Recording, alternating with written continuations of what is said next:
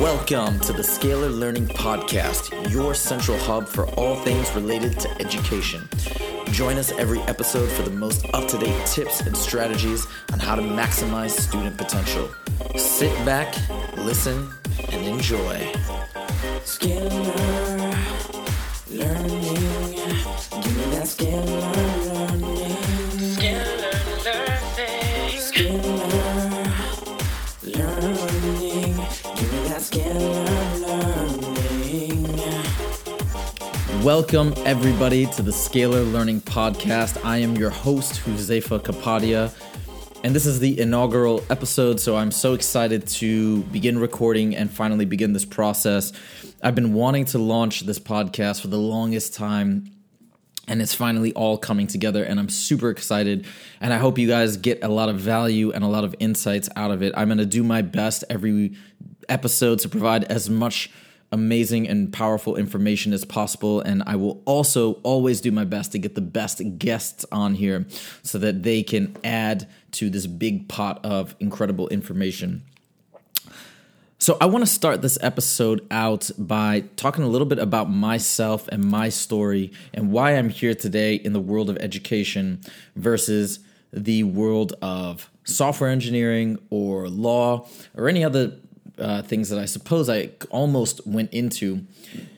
And so it's going to be more a little bit about my background education-wise and all that and experience as well. So for people who are unfamiliar with my work or my company or anything that I've done, you can get an idea of what I'm about, and hopefully that can give you some insight when deciding whether or not to listen to the show on a regular basis. And I hope you do listen to it on a regular basis.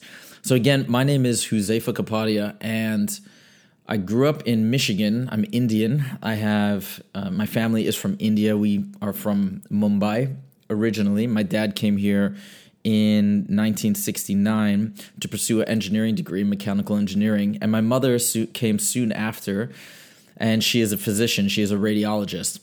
And for those of you who are unfamiliar with Indian culture, particularly Indian culture in the U.S., it's very, very common for our generation, essentially the first generation born in the U.S., to pursue careers in either engineering or medicine.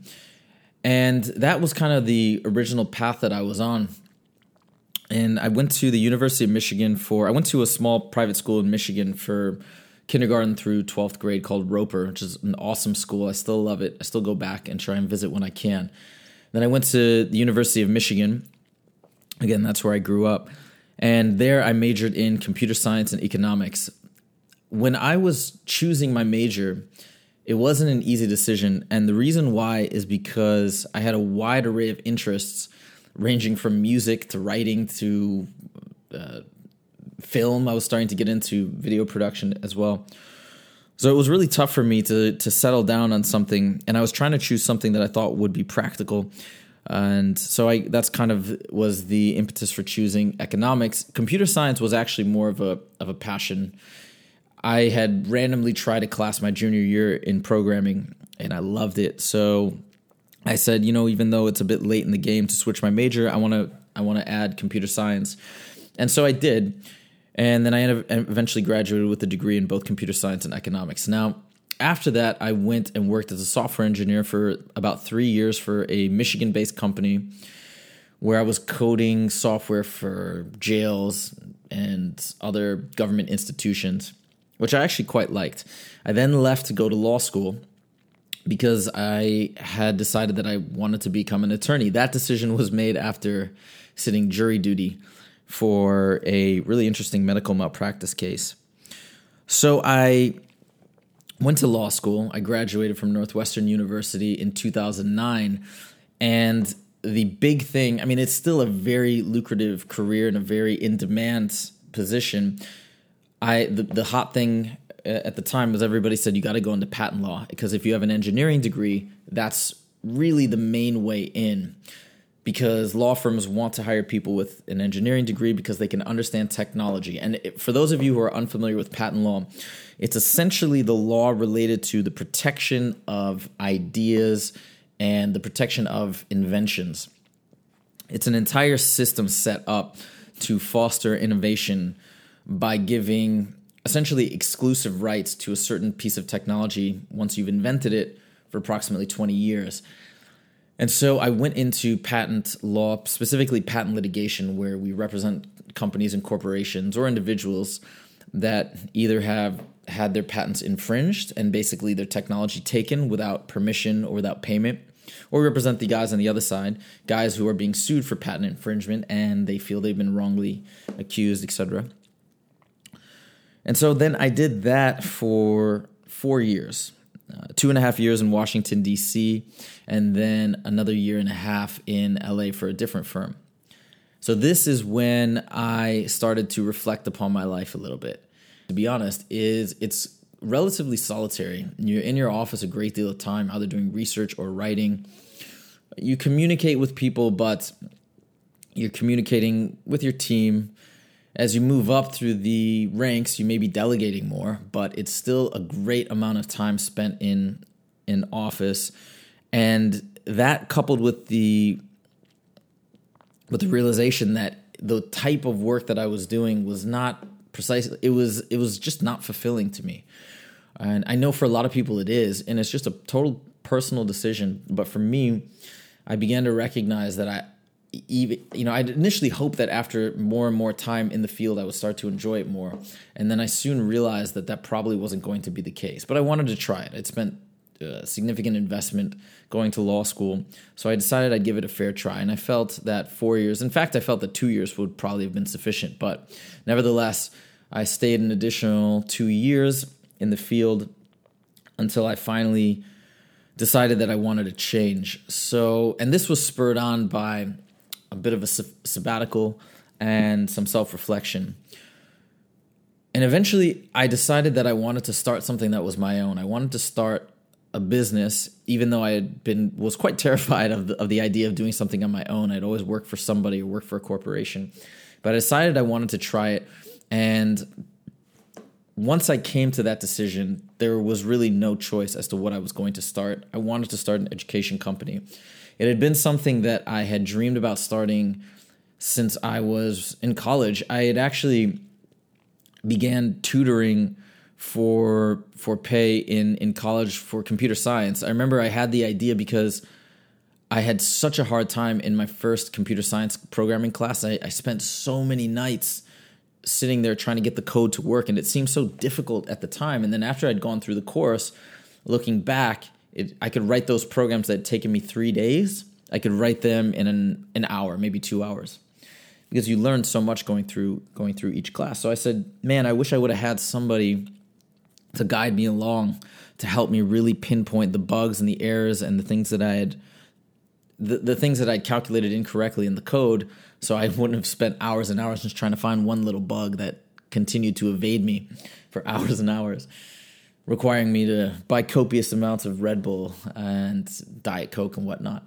So I went in front of I printed out a bunch of flyers, and I went in front of the first day of the class for the intro class to programming in C++. And as students walked out, I handed out my flyer. And I didn't hear anything for, I think, like 2 months. Or no, not 2 months, a month. And then I think I finally got 2 calls right then. It was 2 days before the first program was due. So people were panicking. They realized how difficult it was. And I think they had initially assumed it wouldn't be as bad. Maybe they waited too long to get started. And that's when I had my first 2 clients. And it was so much fun because I would just sit there and guide them through the process. And I could look at their code and help direct them so that they could find the bugs and find the errors in a very fast way, and in a way that I felt was still very educational as well. And I just thought it was so cool, and I saw a lot of potential in working in an area like that. But of course, and then I actually worked for Kaplan for LSAT prep. I taught a class for Kaplan. I also worked for them as a private tutor, and I enjoyed that too. And I enjoyed helping programming, but the one thing that I'd always loved teaching was math. And I can't really explain why I have such an affinity for teaching math effectively, but for whatever reason, I can. And not only that, I love it. It's something that I get a great deal of enjoyment out of. And I think it boils down to the fact that most people are terrified of math, think that only certain people are able to do well in mathematics. And I disagree with that vehemently. And I love crushing that negative belief. I get a lot of enjoyment out of seeing people develop a newfound confidence in mathematics. It's probably one of the most rewarding things I've ever experienced.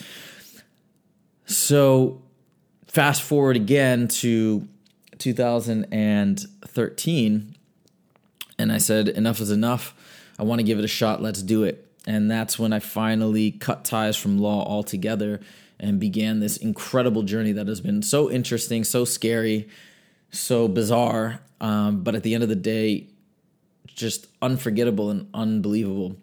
And now I am working with kids on a regular basis. I'm even teaching at schools for fourth grade mathematics. I'm working with college students. I'm working with a lot of high school students, anywhere from basic elementary mathematics all the way up through calculus. And it's incredible. I mean, on top of that too, I've had the opportunity to develop several online video courses and curriculums for standardized tests. I mean, that's something that I hadn't planned on doing, but it's just things that have come to me along the way as I've gotten more and more involved in this field.